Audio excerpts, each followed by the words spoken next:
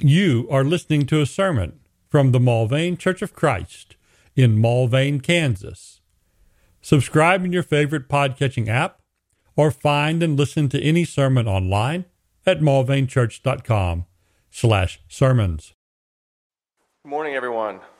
If you would turn your Bibles to Mark chapter 10. So we'll be taking the text for our sermon today. Seems a little dark up here. Is there normally an extra light? Switch? Okay. I don't think of myself as being too old, but when you have small fonts and dim lights, it's kind of a bad combination. There we go. Thank you. Okay. If we turn to Mark chapter 10 and verse 17, we're going to be taking our lesson from this passage today about the rich young ruler. And as he was setting out on his journey, a man ran up and knelt before him and asked him, "Good teacher, what must I do to inherit eternal life?" And Jesus said to him, "Why do you call me good? No one is good except God alone. You know the commandments. Do not murder. Do not commit adultery. Do not steal. Do not bear false witness. Do not defraud. Honor your father and mother." And he said to him, "Teacher, all of these I have kept from my youth."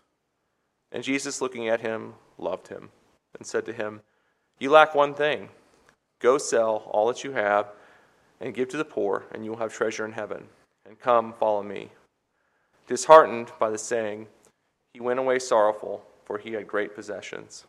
And Jesus looked around and said to his disciples, "How difficult it is for those who have wealth to enter the kingdom of God." And the disciples were amazed at these words. But Jesus said to him, "Children, how difficult it is to enter the kingdom of God. It is easier for a camel to go through the eye of a needle than for a rich person to enter the kingdom of God." And they were exceedingly astonished and said to him, "Then who can be saved?" Jesus looked at them and said, "With man it is impossible, but not with God. For all things are possible with God."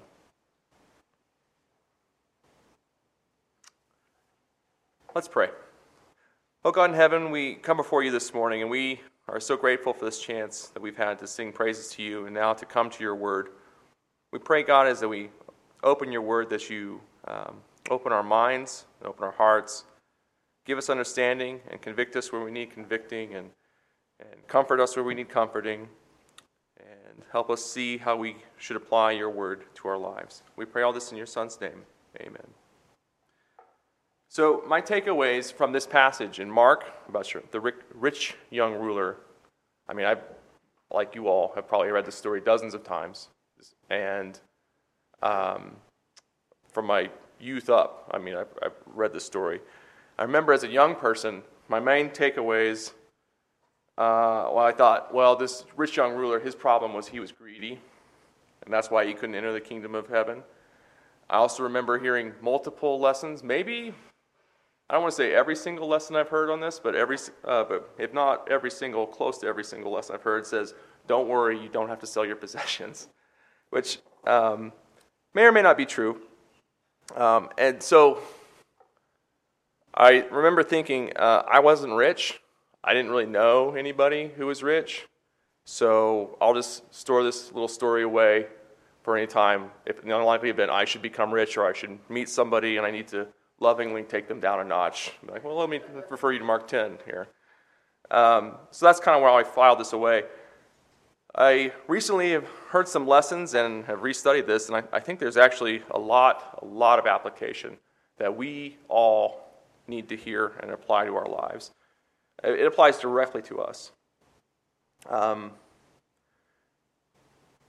Frankly, I think there are probably many people just like the rich young ruler sitting in church pews today.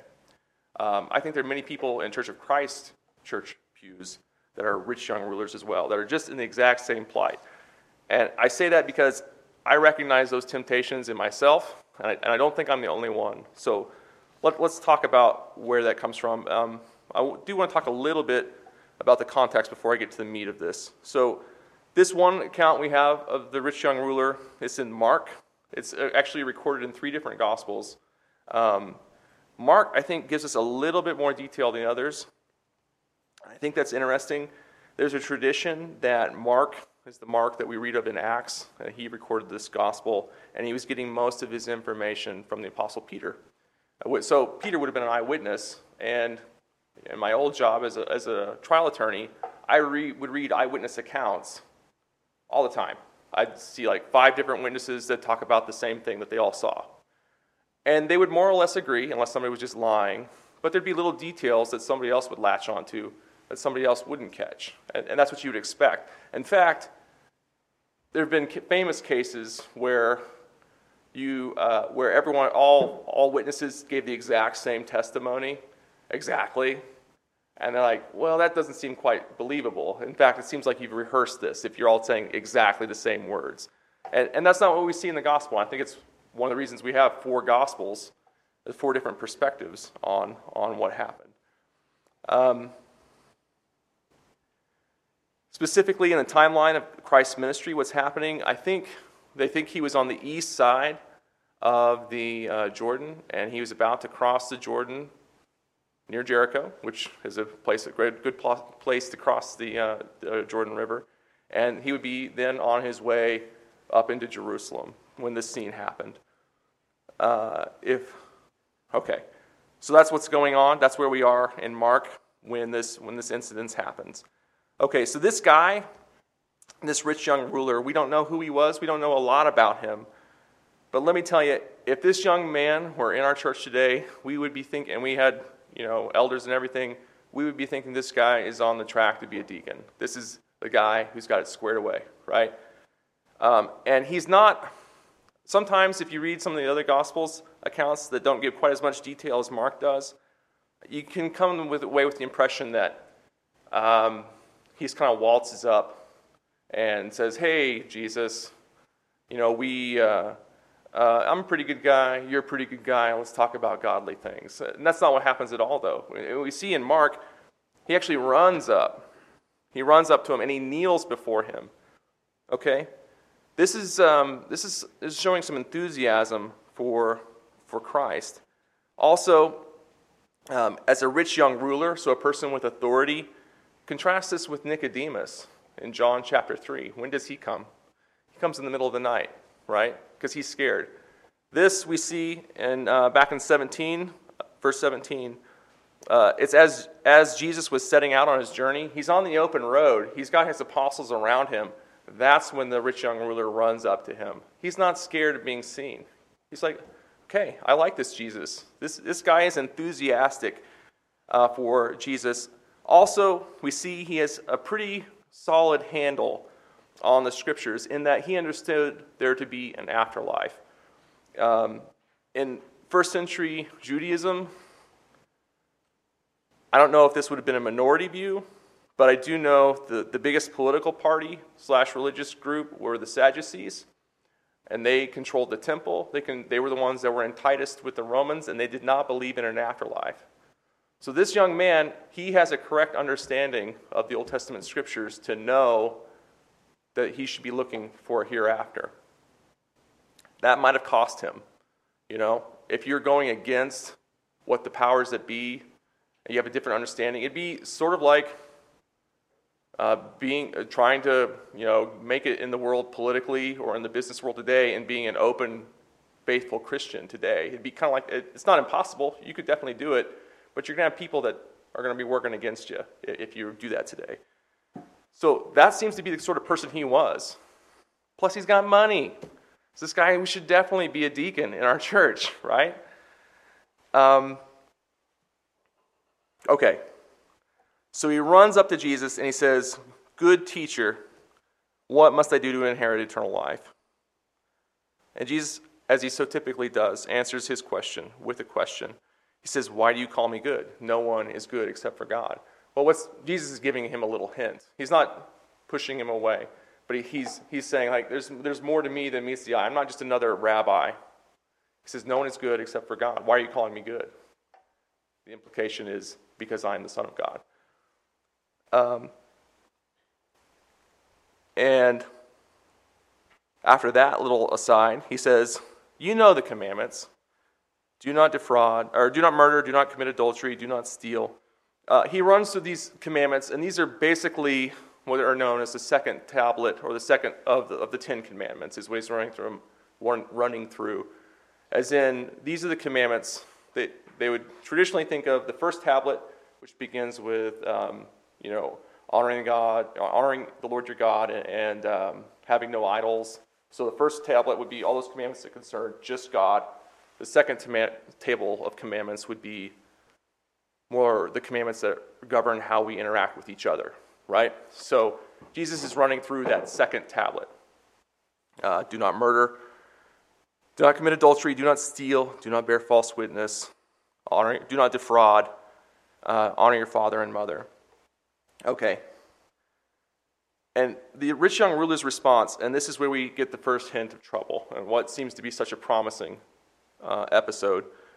He says, when Jesus gives him this list of commandments to do, he sort of acts like, too easy. You need me to keep the commandments? I've got that. I've been doing that forever. So a couple things we can tell from that. One, this young man either did not attend the Sermon on the Mount, or he wasn't paying attention during the Sermon on the Mount, because on the Sermon on the Mount, Jesus tells us what these commandments are getting at. He's saying, if you'll recall, when it says, do not murder, well, I'm telling you, don't get angry. That's on the same spectrum. In fact, if you were getting angry with your brother, it's tantamount or just as though you've committed murder. Okay, do not commit adultery. Okay, but I'm telling you, don't lust. It's the same spectrum. You're on the road towards committing adultery. He's getting at the heart of the matter. Now, Jesus, in a way, I think obviously Jesus would have known he was going to respond this way, because he's kind of like setting him up like an excellent or expert cross-examiner or a detective might, giving him some premises he would agree to. You agree to this, you'd agree to this. Well, what about this? Or my kids have recently discovered Columbo on the internet. And so if you recall, at the end of every Columbo episode, towards the end, they'd be like, there's just one thing I don't understand. And after he's been playing dumb the whole episode, and he comes back and solves the whole mystery right in front of you. Sort of like that. So it's a setup, I think, but if we see, as we see here in verse 21, and Jesus looking at him, loved him, and then confronts him with the real problem. So it's a loving setup. He's doing this for maximum effect. So what is it that, or another way to think of it would be the really good doctor who comes in and say, oh, doctor, I'm not feeling so good. He says, really? What about this? No, not that. Well, what about this? No, not about that. Well, does it hurt if I put my finger right there? And, oh, yes, that's exactly where it hurts. And that's what Jesus does. Because the rich young ruler's problem isn't really what's going on the second tablet of the commandments. He gets along well with others, right? He's not sinning against other people. However, he has a covetousness problem, right? He has let his wealth, his possessions, take the place in his heart that belongs only to God. He's made his wealth into an idol. So this is the biggie. This is the number one commandment. If you look at Exodus 20, verses 1 and verse 20, we see the beginning of the Ten Commandments. And God spoke all these words, saying, I am the Lord your God, who brought you out of the land of Egypt, out of the house of slavery. You shall have no other gods before me. You shall not make for yourself a carved image, or any likeness of anything that is in heaven above, or that is on the earth beneath, or that is in the water under the earth. You shall not bow down to them or serve them, for I, the Lord your God, am a jealous God, visiting the iniquity of the fathers on the children to the third and fourth generation of those who hate me, but showing steadfast love to thousands of those who love me and keep my commandments. This is the main thing, right? If you recall, Jay had a great sermon a couple weeks ago, last time I was here before I was sick, I think, talking about the greatest commandment, right? And the greatest commandment is you shall love the Lord your God with all your heart, mind, soul, and strength, right? That's a sort of a restatement of the first of the two of the Ten Commandments in a way. So how does that tie to idolatry? How is wealth or covetousness, greed, how does that have anything to do with idolatry? A lot of you have probably already thought to, well, it's Colossians 3. And if you turn to Colossians 3 and verses 1 through 5, you see Paul writing there to the church at Colossae, and he says, "If then you have been raised with Christ, seek things that are above, where Christ is seated at the right hand of God. Set your mind on things that are above, not on things that are on the earth. For you have died, and your life is hidden with Christ in God. When Christ, who is your life, appears, then you will also appear with him in glory. Put to death, therefore, what is earthly in you: sexual immorality, impurity, evil desire, and covetousness," or some of your versions will say greed, "which is idolatry. On account of these things, the wrath of God is coming." Okay?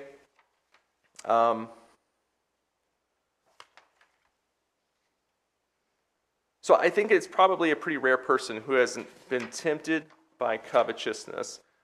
I would readily admit it's not everybody. I mean, some people, we all have different temptations that affect us differently. But I think everyone can probably say they've at least had some passing temptation of covetousness.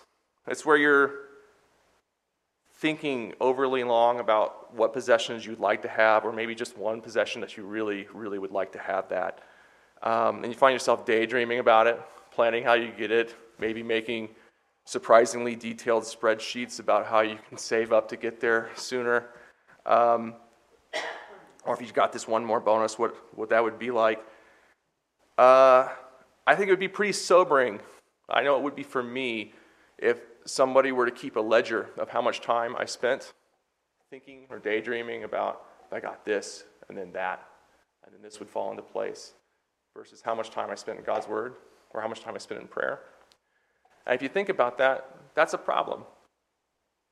It's a very, very common go-to trick of the devil to use something that is natural, good, that is God-given, such as a desire for man to work hard, to earn by the sweat of his brow, and to enjoy the fruit of his labor. That's a good thing. But when it starts to cross over into the area where it's taking the place that God should occupy in your life, that's when it becomes a problem. Okay, and so maybe the quick takeaway is perhaps I just need to cut back on the time I think about that. Maybe I'll watch fewer commercials about the fancy car I want, or I'll stop researching it, or looking at what interest rates, or whatever it is. I mean, that's okay. I can do that. But here's the other part, and this is a part I can identify with even more, and it's maybe best to think of it as the other side of the coin of covetousness. And it's when you trust in your wealth. So what would happen if you found yourself, and a good way to see if we're maybe trusting in your wealth more is put yourself in the rich young ruler's shoes for a minute. Okay? What if Jesus was pointing the finger at you and said, sell your house, empty your bank account, liquidate your 401k, give all of that to the poor, and then come follow me. That's what's holding you back. Woo! That's hard. That's really hard. That's, you might say, impossible. That's like maybe a camel passing through the eye of a needle, right? That's a difficult thing he's asking of us.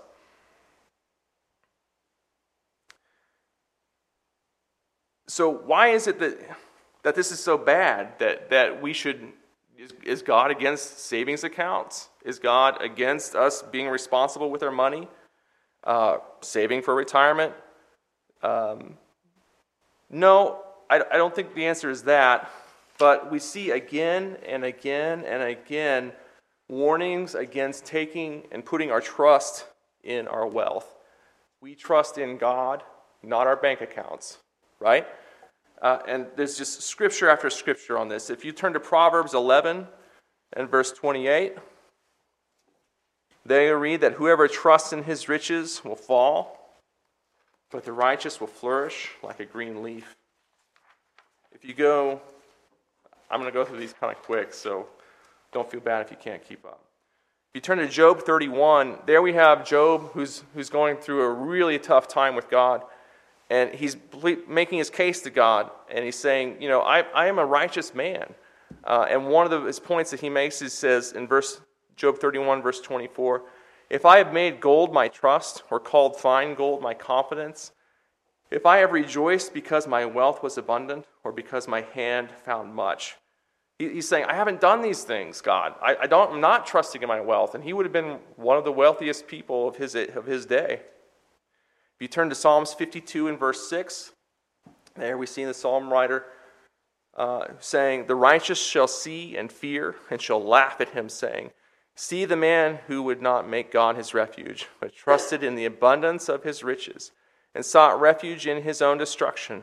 But I am like a green olive tree in the house of God. I trust in the steadfast love of God forever and ever. Psalms 49, verse 5.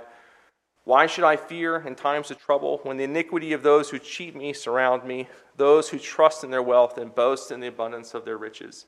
And there were, just dozens more references in the Old Testament. I'll give us one more in the New Testament this time. 1 Timothy 6 and verse 17. There we read, as for the rich in this present age, charge them not to be haughty, nor to set their hopes on the uncertainty of riches, but on God, who richly provides for us with everything to enjoy. They are to do good, to be rich in good works, to be generous and ready to share, thus storing up treasure for themselves as a good foundation for the future, so that they may take hold of that which is truly life. So you can see then why wealth is such a snare to us. Covetousness, for me, that's not as big of an issue, but trusting in your wealth, that's a big issue. Thinking if I could just save a little bit more, or if I can get a few more years on this pension, then I'm set. Are you? Really? Some of us in our grandparents' generation, or that would remember the Great Depression, there were people that trusted in their wealth back then, and poof, gone. It's gone. And there's no reason that can't happen now. We are to look to God for our daily bread. And you can see why perhaps the poor who don't have as much and who have to look to God every day, God, one more meal, you can see why they trust God in a way that's more difficult for those of us that have a little bit more. So I think, am I telling you to go close out your bank accounts? Well, yeah. If wealth is sitting on God's throne in your heart, then yeah, do that. I think the real answer, as we see in 1 Timothy 6, is Christ was illustrating the point there. And the point is, if you have wealth, you need to realize it's just something that's sort of loaned to you from God. It's something that needs to be used for His kingdom. That's not to say we shouldn't. So I'm not saying you shouldn't save for retirement, but I am saying what you have, you need to realize belongs to God and needs to be used for His kingdom. Okay, so let's move on to the next point. And this is another point that just sort of recently dawned to me in my study of this. The rich young ruler, when he came up to Christ,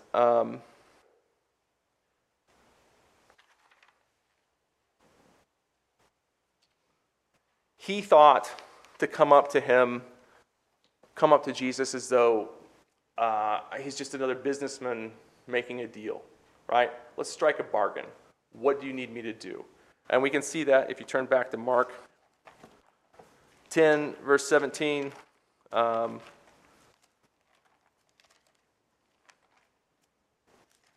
Should have marked it. He says, what must I do? And you get the impression that he expected him to say, like, go build a synagogue, or go set up a bread kitchen. And, I think this guy, he would have been tithing, which would have been 10% of his income. I think I read recently that if you actually add up all the different taxes that you would have been obligated to pay, it's something more like 28 to 30%. I think that's right, of your income, that you would, if you were a faithful Jew, giving everything you were supposed to give. It wasn't just the 10%. and add on the temple tax and all this, it'd be close to 30%, I think. So he's already giving a lot of his income, right?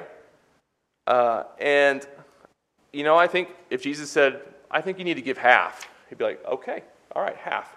And the rest is mine, and I'll do what I want with it, no problem. As in,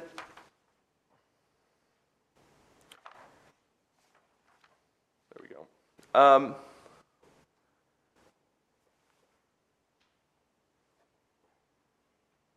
Which is just completely the wrong attitude to approach this with. And it's so interesting that we contrast that. If you look just the passage above, like starting in Mark 10, verse 13, look at this, where it's talking about the little children. And they were bringing children to him that he might touch them. And the disciples rebuked them. But when Jesus saw it, he was indignant and said to them, let the children come to me. Do not hinder them, for to such belongs the kingdom of God. Truly I say to you, whoever does not receive the kingdom of God like a child shall not enter it. And he took them in his arms and blessed them, laying his hands on them. So that's what Jesus was looking for. Not someone who is going to be his equal, not someone who's going to strike a bargain and say, what do you need me to do for you, Jesus? I can do that. I understand I'm a little bit behind the 8 ball on this sin issue, and we'll just do a few deeds. We'll even square up accounts, and then we're good. That is not how we approach the God of heaven. That is not how we approach our Creator, right? This is not some deal, some bargain to be struck, that we're not God's equals. How do you... I mean, it's sort of natural, but how do you convince yourself that you have kept the commandments, that you have done so good that I need a little bit of help just to get me over the line, but that's all I need. And I say, how do you convince yourself? But I think we, and myself, I know we do this all the time. So what I'm asking is, how could that, the greatest commandment, we call it the greatest commandment, they would have referred to it as a Shema, it's something they would have recited daily. He says, hear, O Israel, the Lord our God is one, and you shall love the Lord your God with all your heart, your mind, and with all your soul, and with all your mind, and with all your strength. And how do you recite that every day and say, oh yeah, I do that. Too easy. Yeah, you kind of have to be fooling yourself, right? How do you say, how do you sit through the Sermon on the Mount and say, anger is the same as murder. Okay, well, I just won't be angry anymore. Or lust or covetousness or any of these things. How do you convince yourself of that? And I think the way we do it is we sort of, we like to talk about other people's sin and things that, like I said before, we all struggle with different sin. I remember when I was probably Henry's age, some of my favorite sermons were sermons on what other churches were doing wrong, right? And why they were wrong. And those are sermons that need to happen. We need to have sermons about what is error and it needs to be corrected. But I ate them up because it's let those guys have it. Yeah, we got it figured out here. That's not the right attitude. I was personally taking the wrong attitude to have on that. And I was a very obnoxious junior high student with my friends trying to tell them about the errors that they had in the churches they went. So when we look at another example of how we fool ourselves with our own righteousness is another example that I remember I knew one guy who was in jail. He was in jail, and he was a convicted felon who committed crimes. And then when he heard in some context somebody went and had a drink somewhere, and I agree, drunkenness is wrong, but he heard and he was like, "Oh, I would never, ever touch stuff." Well, guy, we got bigger problems here. You're sitting in jail. So it's easy, and maybe just human nature, to think in terms of everyone else's sins are bigger. Also, we like to try and boil sins down to the externals, the things that we can see and measure very easily. So we like the don't commit adultery. Great. Been going almost 18 years now. No adultery, no problem. Don't see any problems going forward. Well, when you start talking about lust, okay, well, that makes things a little more complicated.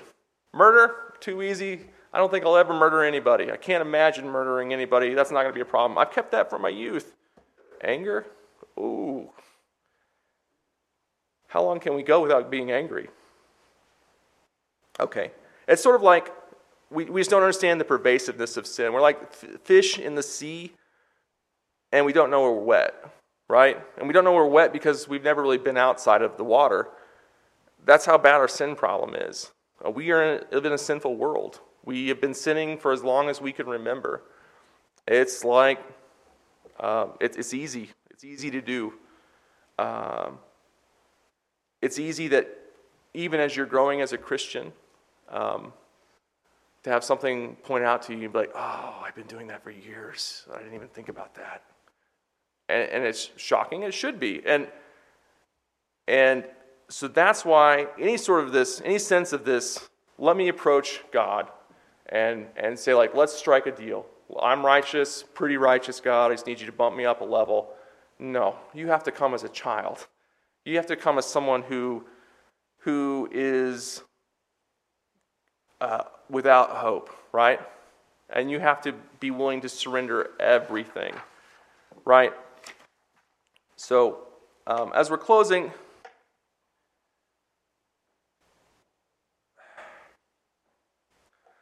let's think about this. When I say surrendering everything, that's what Jesus was saying to the rich young ruler. And it wasn't so much that the wealth itself was the issue. It's anything that would stand in the way of you coming to God. So what we're talking about with the gospel message, it's not something nice you should be doing. It's not like eating right, getting moderate exercise. You'll just feel better if you go to church. That's not what we're talking about. We're not talking about maybe posting some inspirational scripture around your house or on social media. We're talking about a total and unconditional surrender to God. God will tolerate nothing else on his throne. You have to come to him as a child. So if God is Lord of your life, that means he's Lord of your finances. It means he's Lord of your relationships. It means he's the Lord of everything that you hold dear. And if your knee will not bow down to him in this life, well, it will in the next. And that's a terrifying prospect for us to think about. So we can't hope to stand before God and demand justice. We need mercy. That's what we need. So if we turn to Romans 3 as we're closing today, we need to remember, again, Jesus looked upon the rich young ruler and he loved him. He showed him mercy. He knew this is the kindest thing I can do to him, is point out to him exactly what's holding him back. And it's his wealth and the status that he derives from it. I've told the kids in the class before, I told you to turn to Romans 3. I've told the kids in class one of the most important conjunctions you'll find in the Bible is but, because the picture is bleak. It's bad. If you read Romans 3, it's where just a portion of it. There's a litany of places that Paul has kind of gone through the Psalms in the Old Testament, pulling out like you're sinful. There's like the asps, the venom of asps is under your tongue. And he's talking about all of us. We're all so sinful. And all of us have sinned and fallen short of the glory of God. But if you look at Romans 3:21, we see that very important conjunction, but now the righteousness of God has been manifested apart from the law. And although the law and the prophets bear witness to it, the righteousness of God through faith in Christ Jesus for all who believe, for there is no distinction. For all have sinned and fallen short of the glory of God, and are justified by his grace as a gift through the redemption that is in Christ Jesus, whom God put forward as a propitiation. Now that's a fancy word, but it means that God put forward his own Son to pay for us by his Son's blood, and we receive this redemption by faith. And this was to show God's righteousness, because in his divine forbearance he passed over former sins, and it was to show his righteousness at the present time, so that he might be both just and the justifier of the one who has faith in Jesus. All right, so I said at the beginning, I think there are many people in the church today, many people sitting in church pews across this country today who are like the rich young ruler, who think that they have struck a bargain as an equal with God. And yet still, God has his area. I give him a few hours on Sunday. I give him some money. I generally refrain from the main bad things. The rest, that's my time. That is not how you approach it. If that's how you approached it, then you need to repent, okay? And I'll tell you the truth, we probably all need to repent from time to time of this, because, so I'm just saying it's something in your prayer life you need to address and repent. Now, some of us have never become a Christian, period, and have never repented, and have never put their faith in God, and have never been buried in the waters of baptism. And if that's the case, well, I'm telling you right now, you have the opportunity to come forward while we're singing the song of invitation and make that right. Thank you for listening to this sermon from the Mulvane Church of Christ. Additional sermons and information available at mulvanechurch.com. Come see what a difference the Bible way makes.